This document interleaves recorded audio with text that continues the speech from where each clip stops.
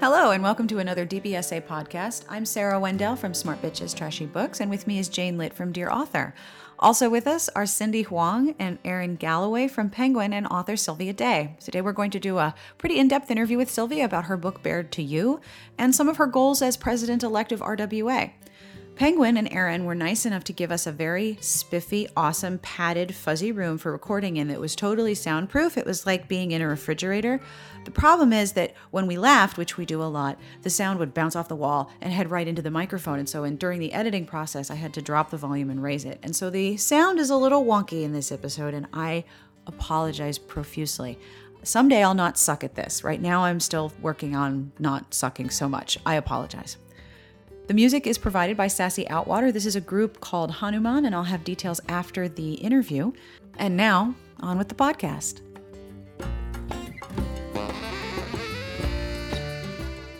And we've pinned Sylvia Day to her chair, and she has to answer all of our questions. And there will be a quiz. But it's a good quiz. Cross my heart. I've been planning it. Okay. She's actually not joking. There is actually a quiz. We have a quiz for you. Well, okay. You want to introduce yourself? I'm Jane Litt from Dear Author, and I first found Bared to You because Katie Dom from Twitter, and now she is a reviewer at Dear Author, said to me, "This is a really good book. You should read it." So I scurried off to NetGalley and requested the book, and I assume Sylvia approved that request. Actually, no, I had a distribution company that handled all that. So Smart woman. Otherwise, we'd still be waiting for NetGalley. Yeah, probably, yes. Yes, and Cindy would be waiting for another book and being like, "What are you doing?" "I'm approving your request on NetGalley."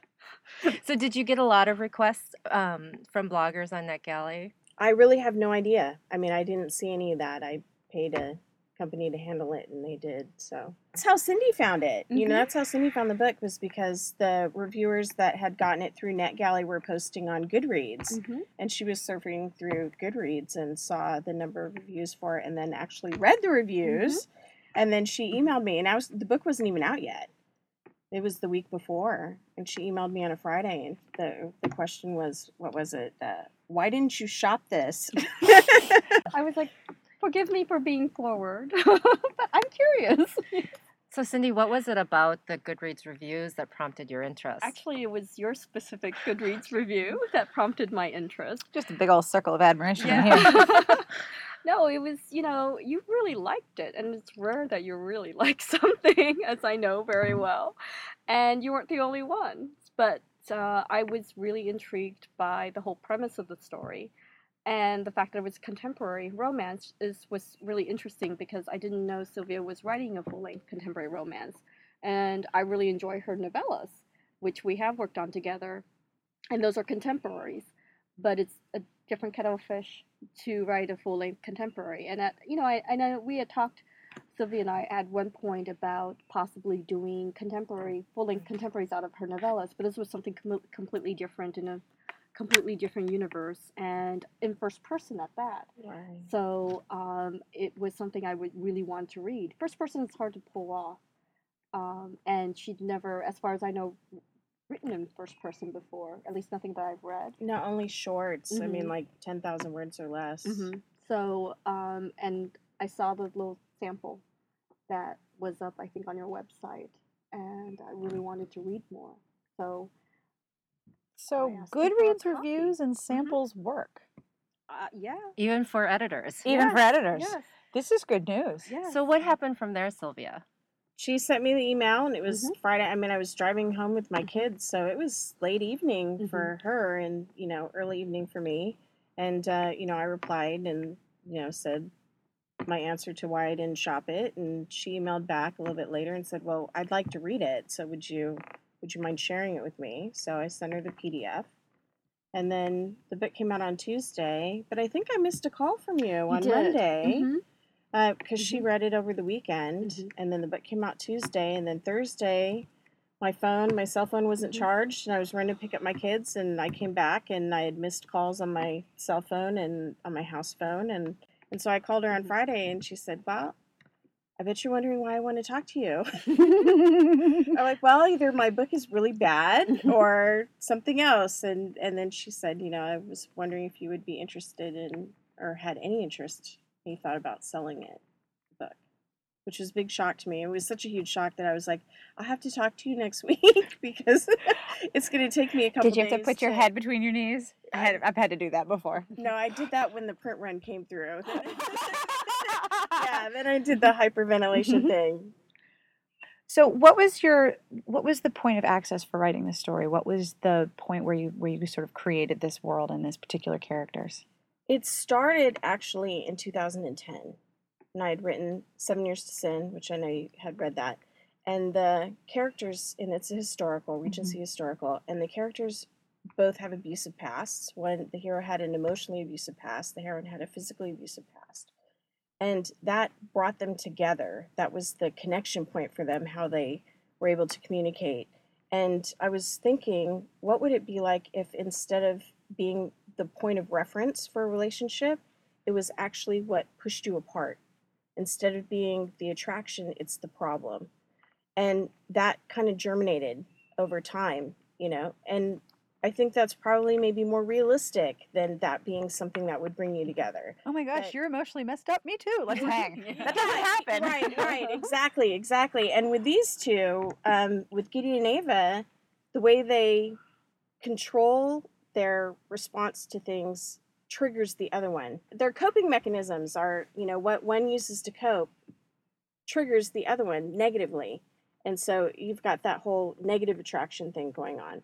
And so that was like germinating this whole time. Sort of like the opposite of I can't stop thinking about you is you're actually bad for me. Yes. I like you and you are bad for me. Right. So one of the things that I liked about the book and really caught my interest was that it was full length, because a lot of the sexier stories seem to be packaged in these short stories or novellas, and I don't feel like those always give us the opportunity to explore the full emotional gamut that a relationship has. And that was one of the things I really loved about Bared to You. So I guess my question to you would be, is it difficult to sustain a longer emotional arc when when there's a lot of sexual content? I don't think so, but then in erotic romance for me, when I'm writing it, that's how they best communicate with each other. The characters often can't voice what it is that they need to say, and so they use their bodies to do that expression for them. Mm-hmm. So for me, having a lot of sexual content is really the way the relationship progresses. When I started Bared to You, I really thought it was going to be one book. But I didn't write it with an end point in mind, and I loved it so much that I was up late writing it. When I got up first thing in the morning, the first thing I wanted to do was to get back to writing that book. And so it just consumed me for weeks and weeks and weeks. And then I look at my word processing program and I realize that I'm like at 110,000 words. And obviously I need to shut up at this point. The story is nowhere near done. And that was the only time that I realized that this story was going to take a much longer story arc. But I didn't go into it with that in mind. I'm really glad that I didn't go into it paying attention to what that was. Like I might have if I had sold it in advance. If it had been contracted, I would have been more aware of what the word count was. I'm not sure that this story would have come the way it did if I hadn't self-published it. If that hadn't been my intention from the beginning. I had no intention to shop it at all. So you've had a tremendous reader response. And would I be safe to say that it's the largest reader response you've had to one of your books? By far. It's, it amazes me because it's thousands of times the response I've had to anything else I've written. So what are you hearing from your readers? What is resonating with them?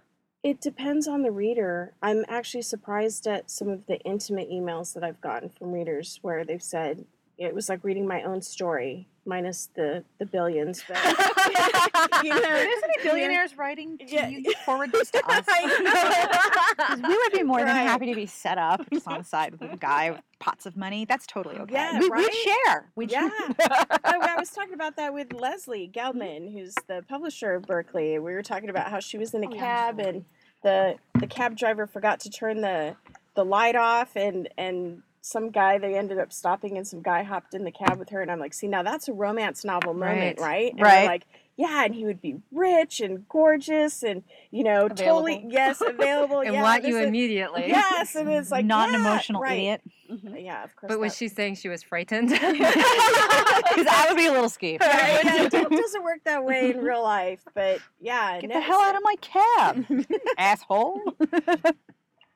So that response, the people that this is my story, some that made me cry, some of them were really in depth. One gal had said that she had a hard time explaining to her significant other who was not an abuse victim why she had some of these very dramatic responses to things, why she ran a lot, why she didn't want to confront things. And that for her, the book was a way to share that experience with them. So there was some of those really personal emails, and then there was just others where, either something made them uncomfortable and they liked having that reaction, and others that it was just emotionally, it hit them. It was something resonated with them. They didn't always get into what it was, but that was really the whole driving force behind this book, is they would have this emotional response to it, and then they wanted to talk about it. And of course, the only way they could talk about it was to get a friend to buy it. So, then they'd refer it to a friend, and then like, as soon as you're done, get back to me and then talk to me about it. That I can't even begin to say what reviews like Jane's did and others that got people to go, I have to read this so that we can talk about it. So, Cindy, what about the book speaks to you? I really responded to the rawness of the characters and the emotional intensity of the relationship. That's always been one of my things that I really respond to as a reader, and the real delicate balance, because it's a real push-pull relationship. And but what I really loved about it is a lot of times you don't know why they're reacting, but you do know why. At least Ava's reacting the way she is. She's very upfront with her issues. She's not, she's been through therapy, and I really like that. I think that probably did speak to a lot of readers too, because she's messed up and she knows it. Right. There's I no really like excuses that for it. too. Yeah. Erin, you've read it, obviously. So We should introduce Erin. Right. This is the wonderful Erin Galloway. She's a publicist for Berkeley Penguin. Yeah, Berkeley NAL. NAL. Yeah. Jane and I have worked with Erin for years now. 6 years. At least. Erin You were used the to work for first Dorchester. publicist. You were the first publicist who ever introduced yourself. Hey, how you doing? If you need Oh. anything, let me know. And I was like, really? Yeah. I'm Erin glad. has always been super supportive of bloggers. Oh yes, we like her. We have a tasteful shrine to you. Thank you. Thank you. I love you guys too. You are two of my favorite folks to work with. I remember the moment that Cindy and I spoke on the phone about this book. I had called her to discuss something else, and she said, Erin, I bought this book. I said, what book Dun, dun, are you talking dun. about? And she said, it's this book by Sylvia Day. And I was like, bear to you. And it was so exciting because right around this time, I had just started seeing the buzz online.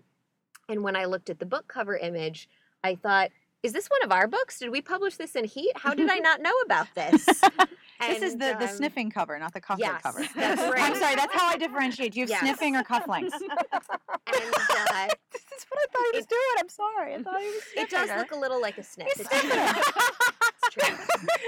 I prefer to think of nuzzling. Okay, nuzzling. Nuzzling versus It cufflinks. was a physical expression of his yearning. Yes, absolutely. He's taking a And big he old was whiff. yearning. I think that cover, the first cover and the second cover, are both really evocative images. Like they grab your are. attention. They absolutely do. And it's perfect for a book that is very evocative. I said to Cindy, please send me the manuscript ASAP. Mhm. And she did. And I remember starting it, and I told Sylvia that reading it was like becoming mesmerized. I fell in right away and did not want to let go. Similar to Cindy, I am very captivated by emotionally intense relationships. Anyone that knows my reading habits also knows that I really love tortured characters. I mean, scar them emotionally, physically. That is my favorite thing. Put them through the ringer. And really, both Gideon and Ava, have a lot of difficulties that they have been through, very tortured pasts. And the idea of these two people that have been through very personal, emotional struggles, discovering in each other what they are looking for in another person is beautiful. And, well, frankly, Gideon is sex on a stick, and who doesn't want that? I mean, he is an extraordinarily powerful being to be in the room with, and he really leaps off the page. And it's like I said to friends, you read this book, the pages singe your fingers a little bit. Just sort of being the voyeur on the wall, watching, the two of these people find each other. It's really moving, and I felt so entranced and so excited to find out what would happen next. And then when I got to the end of the book, very, very eager for book 2. So there's a lot of people eager for book 2. Some of them around the table. So can you tell us a little about book 2, or do you not want to talk? Because you don't have to talk about anything you don't want to. No, there's really not much I can get into about the second book except the characters that were introduced in the first one. Of course, Nathan comes into play. Ava's still dealing with her mother. Her father comes out to visit, and that's a lot of fun, having him and Gideon on the same page together. Because Gideon seems so very confident, and yet there's part of him that's not sure that he's worthy of her. And of course, her dad doesn't think anybody's worthy of her. So there's, some of those familiar dynamics, and then there's all them, which is lots of angst and crazy. Yeah. I actually have a question. I have 2 questions. Before we get to the quiz, which is totally really hard. I'm just warning you. Okay. First question: can we talk about 50 Shades? Well, yeah, go for Okay, it. so but, here's you guys can talk here's about my it. POV. Here's my perspective on it. I have always said that luck is when preparation and opportunity meet. I think that was Seneca that said that originally. It's not like I'm that smart. And you have this book that is, according to many reviews, and it's not just me saying this, like many reviews, this is what 50 Shades wishes it had been if the person who was writing had a more thorough understanding of things like grammar. And, and I'm not even lying. That is exactly one of the quotes I found. And I've also seen reviews like, oh, this is a knockoff, which just makes my hair stand on end, because it's not like you just whip up a 100,000 word book like, oh yeah, I totally just cranked this out last night. It's like Etsy. I glued a squirrel on a tree and it's exactly what you wanted. It's a knockoff. So the idea that someone can just come up with something, I think that's absolute horseshit. We can also curse on this podcast. Well, and they also don't seem to pay attention to the fact that Vintage's release of 50 Shades was on the exact same day as my book was. Yuppers. And it was on NetGalley for, almost a month prior to that. It went through 2 months of edits prior to that, not including, but of course, people don't understand how long it takes to write a book, how much it takes to produce a book, how much, it's just... Well, it was like when Rachel Gibson and Deidre Martin's hockey books came out, like 3 weeks apart, and they both referenced Hockey for Dummies, and so there was some talk about that, about the copying aspect, but obviously there could never have been any copying aspect, because the fact that they were published so close together actually kind of disproves that. It ain't like publishers are allowed to talk to each other. Well, I think it's in the water. There must be something in the water. But it's you see it in movies too. You have 2 Robin Hood movies. We got 2 Snow Whites, 2 Snow Whites. 5 Robin Hoods, 2 Spider-Mans. It's like playing poker. 3 Batmans. So, if someone has read 50 Shades, do you think that your book will appeal to them? If they liked it, if they thought that was amazing, I want more of that intensity. Have you read 50 Shades? Yeah, well, I think it's required reading pretty much. If you're writing romance, or if you're publishing romance, I think it's kind of you have to do it. Course don't really material. know anybody who hasn't, at this point, yeah. It depends on what you look at. I mean, if you look at the standard tropes, which are really popular, and Harlequin has made 6 decades of millions off of the millionaire hero with innocent, virginal, clueless heroine. Couldn't find her clitoris with a flashlight. Right. I mean, if you look at that, it's still not my book, because Ava is nothing like that. She has a flashlight. Yes. And she's very aware of where... And then you have 50 Shades is really like it's a Cinderella story. It is. Mixed with a little bit of Beauty and the Beast. So you've got kind of this storybook thing going on. You look at Bared to You, and there's nothing storybook about it. There's nothing Cinderella about it. These are 2 seriously messed up people. So you have 2 beautiful, 2 wealthy, 2 exterior seemingly perfect people who are inside completely shattered. There's really no comparison between the 2, and yet I can see kind of where there's... Because the tropes are so similar that the intensity is similar. It's emotionally that sort intense. of thing. So I can see that. I don't know that somebody... I mean, if somebody reads 50 Shades for that storybook Cinderella quality, they're not going to get that in my book. It's going to be too dark for them. But On the other hand, there a lot of readers, do end up liking both of them. Mm-hmm. And I did a book signing over the weekend at Lori Foster's event, and I had a reader that came up to me, and she was, saying how much she loved Baird. And then she said, but, I also love 50 Shades, but she was embarrassed. Yeah. Like, she wasn't sure how I was going Mhm. to take that. Mhm. And I'm like, that's wonderful. That's exactly what I would love to hear, is that, you happen to enjoy both books. I really don't like for any reader to say, I read a book and it sucked. It doesn't matter Totally. whose book it is. Totally. You really don't want anybody to have that negative experience. But because of the way it's been presented and the way some of the reviews are, I feel almost Mommy like porn. readers feel like they have to choose between one or the other. Or that which they're one they gonna- find favored. They're going to get smacked if they say they like 50 Shades. The reason that I used, and I guess my quote is on the back of the book, and I did recommend it to people who enjoyed, and I said, for readers who enjoyed 50 Shades, I think this is the book for you. And I think that because of the deep emotional connection. And when I read erotic romance, some of the biggest flaws in erotic romance is the lack of the emotional connection, that there's so much focus on the physical. And that's the similarity that I see, not necessarily the Cinderella storybook story, but the kind of emotional intensity that the stories bring. And I think that that's kind of what I'm looking at when I recommend that book to others. And it seems like that they're responding. Like Sarah and I kind of made friends with some fashion bloggers on the internet through an unfortunate plagiarism incident that we won't talk about. But that was the first book I recommended to them. Yep. And they really responded well to not only the hotness of it, but I think the emotional intensity of it. So before we go on, I just want to put in my 2 cents about the contemporary novellas. I would love, I've read you in various incarnations, and I just love your contemporary voice. And I've read all those novellas, and I think it would be great if you did a Marshall series.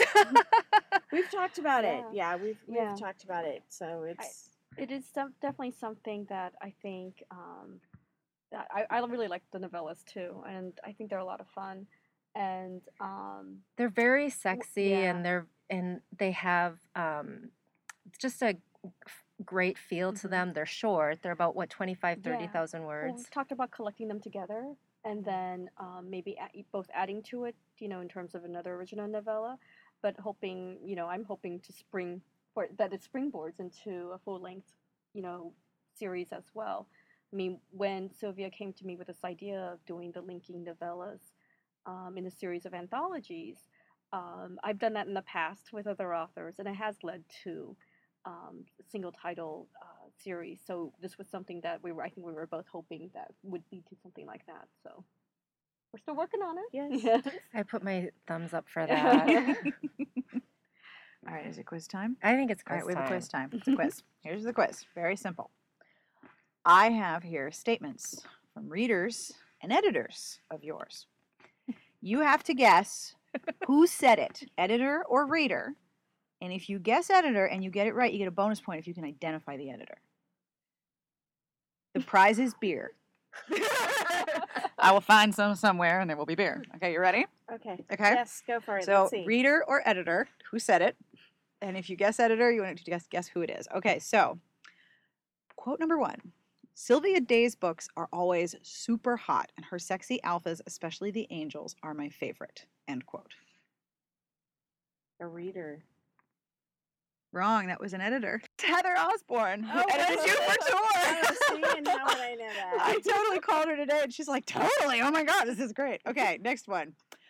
Without a doubt, Ms. Day is up there with the best of erotic romance writers. She's incredibly versatile across all genres, and jeebus, can she write hot scenes. End quote. Please tell me that's a reader. Yes, that's a reader.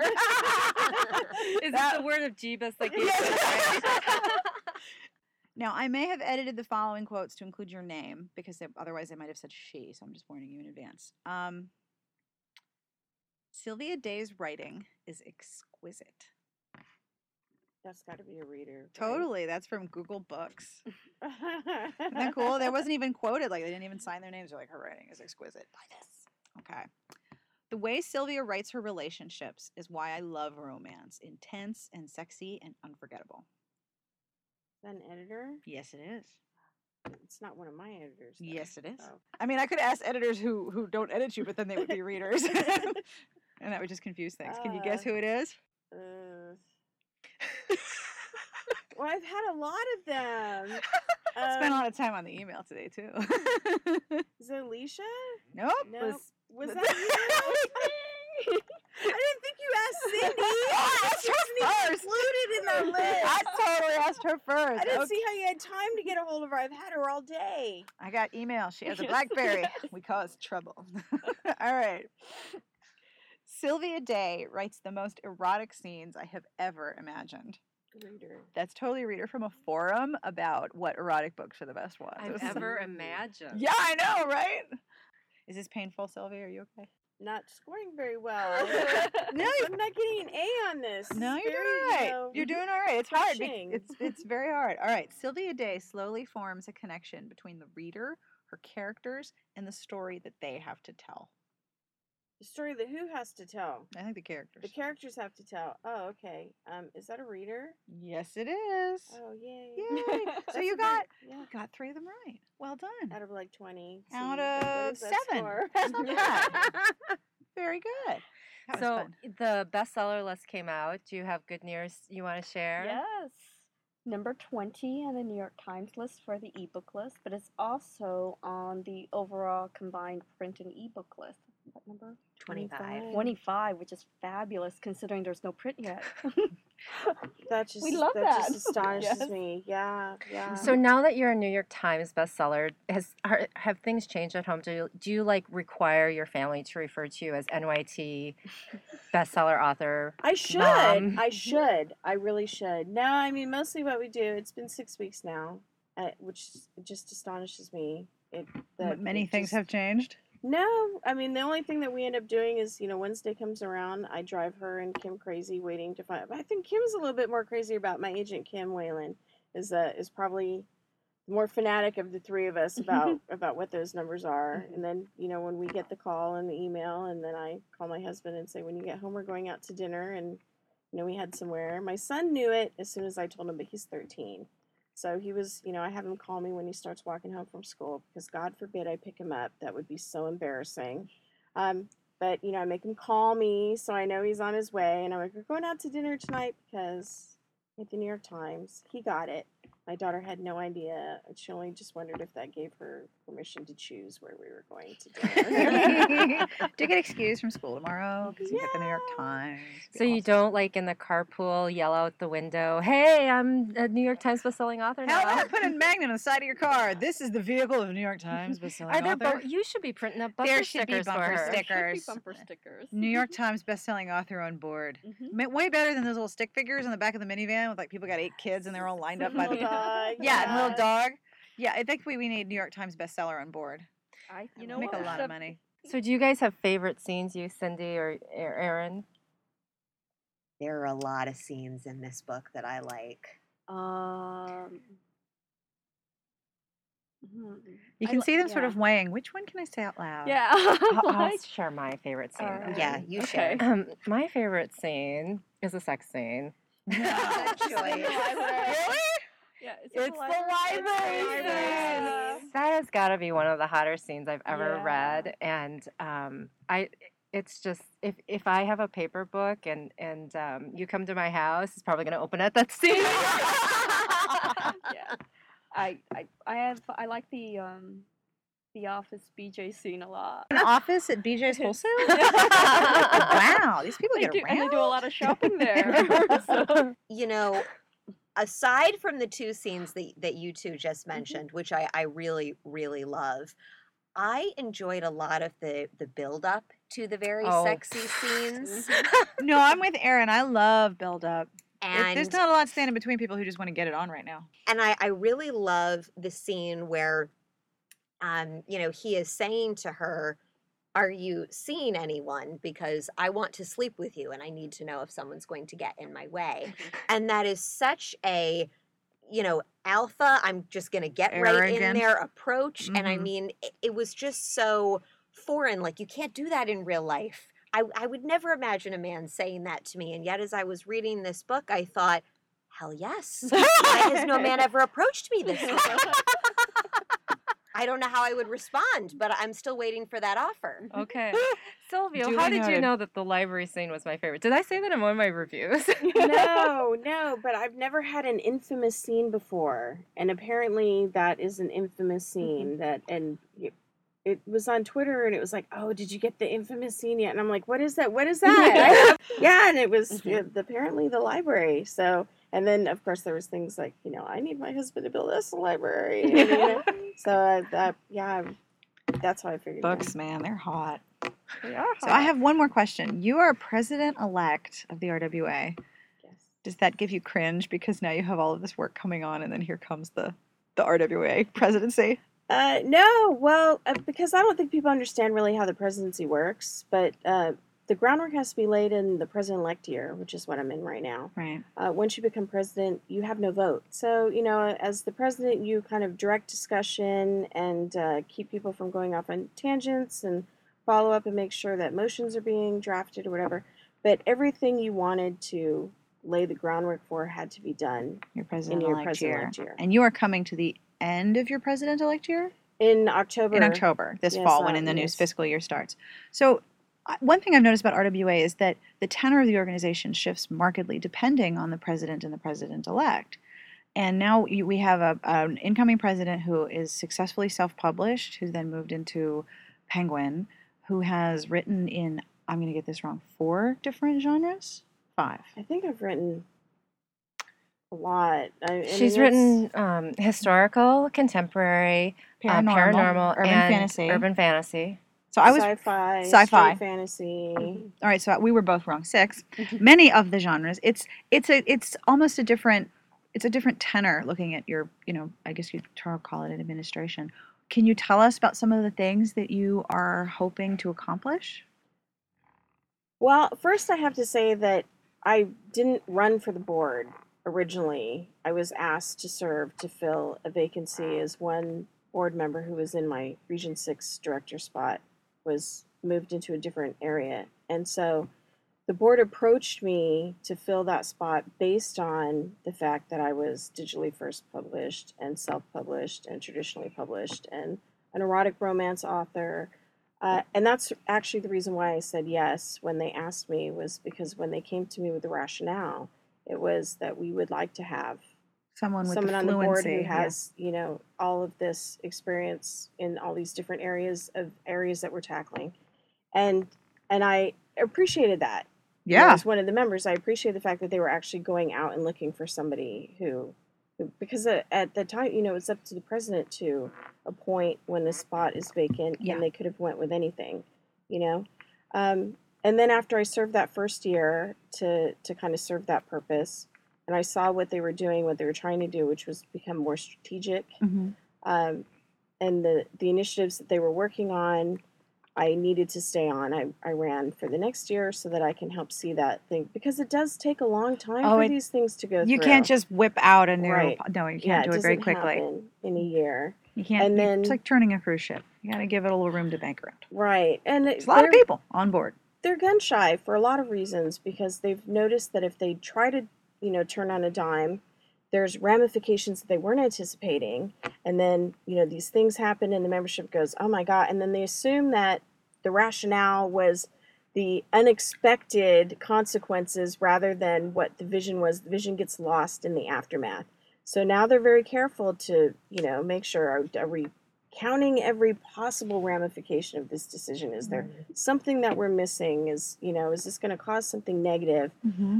So, there was all of that involved. And then as I was coming into my second year, they asked for me to run for the presidency. And that was, and it took them really 9 months. It took them really 9 months to convince me to take that on. Oh, come on. It's not like it's a big deal. Yeah, Just I a was little like, wow. And my thought was, there's somebody who's better qualified. There's somebody who's better qualified to do this. But, after 9 months and, talking with it and hearing more rationale and seeing the things that I wanted to accomplish, I decided to run. And now, my 2 things are chapters. At some point, chapters were deregulated. So we have chapters that are almost serving as RWA alternatives, which would be fine if they weren't under the tax umbrella of the organization and using the organization service marks. Ideally, if you're in Alabama and you're in a chapter there and your job takes you to California and you move and you join a chapter there, it would be a similar experience. Right now, that's not always the case. You move to a new chapter and it's totally different. The rules are different. The setup's different. Then you come to, national conference, and that's foreign too because it doesn't, ideally you would get an overall experience that's familiar. So dealing with regulating chapters again, bringing them back into alignment is one of my top priorities. The other is the focus so far on being an author, being what we consider a published author, has been based on the format, the length, the publisher. Really, none of those things are consequential to being a writer. Our goal as an organization is for writers to make money doing what they're doing. And now there's a variety of ways. Fine goal. Right? Nothing wrong with that goal. Right. There's a variety of ways to make money. And what the length is, what the format is, who the publisher is not as important as, are you making money writing romance? And if so, are we providing the support and the services that you need to further that goal of earning a living off your writing? So, moving the focus away from things that don't matter to the things that do so those are the two things, I think those are very, very smart. These are, things, the groundwork has been laid. When I came on board, if I had served that first year and these were not things that were being discussed and, realizations that were being come to, I would not have stayed on board. But so I can't take, credit for any of that. It's just there. I just want to make sure that I can contribute as much as possible to reaching those goals. We can't turn on a dime, but on the other hand, there is a window. There's a window to where, as an organization, you become irrelevant, and we don't want to hit that. No. And there's also a window of opportunity for growth. Right. And it's small. If you miss it, you miss it. Any last questions for Sylvia? I got to grill her earlier. You got to grill her earlier? So do you have some secrets she hasn't revealed that you want to tell us Yeah, about? we like secrets. Well, I will Jen tell will you. get them out of you. I will tell you that I am very excited about what she told me earlier, that I think the chemistry between our hero and heroine is going to continue to develop. And I'm just very entertained by some of the ideas that she has in mind, because I think that though the book is certainly, it has dark aspects and there's a lot going on there. There are going to be some moments of levity coming up that I'm looking forward to seeing, because there's room to play in a relationship, and I think these two will find that. So the cover of Bared to You has cufflinks. Yes. What's the next cover idea? We are working on that. Working on it? We are working on that. May I recommend those straps that hold up men's socks that go up around the those are calf? so Garters. sexy. Yeah, could you just put a pair of garters with black socks and white tennis shoes? Wow. I find that smoking hot. I'm just saying. I'm very Take curious. that under advisement. And I will talk to our art director and see maybe he can contribute a pair of... Or spats. Spats would be yes. good. You know. I'm going to veto those ideas. So does the increased reader response to Bared to You, does it make you more anxious about your writing, or does it empower your writing? It hasn't affected me, really. One thing, Cindy was the only editor that I was going to give this project to. I've told her that many times, but it's true. One, I don't think anybody does contemporary erotic romance the way Berkeley does. It's just, they're brilliant with it. If you look at the best contemporary erotic authors, who are they writing for? They're writing for Berkeley.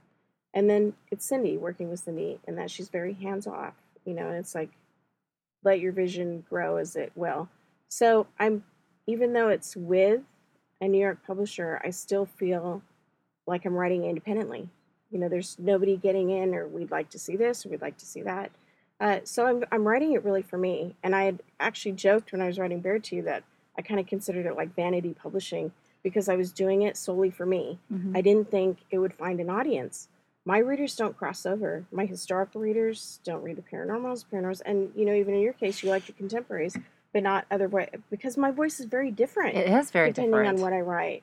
So I totally understand that readers have something that they really like. Well, I didn't really have a contemporary readership aside from the novellas. So I figured I don't have anybody built in to buy this book.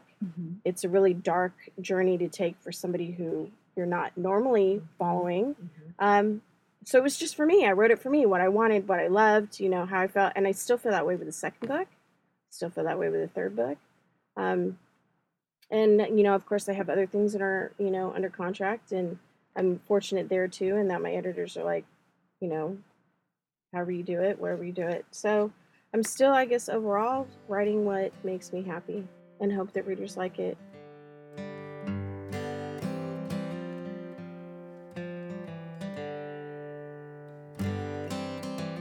That's all for this week's podcast. I hope you enjoyed our interview with Sylvia. I know I did. Thank you to Cindy Hwang and Erin Galloway from Penguin for putting up with us for an hour and also giving us the very spiffy, fuzzy, padded room in which we recorded.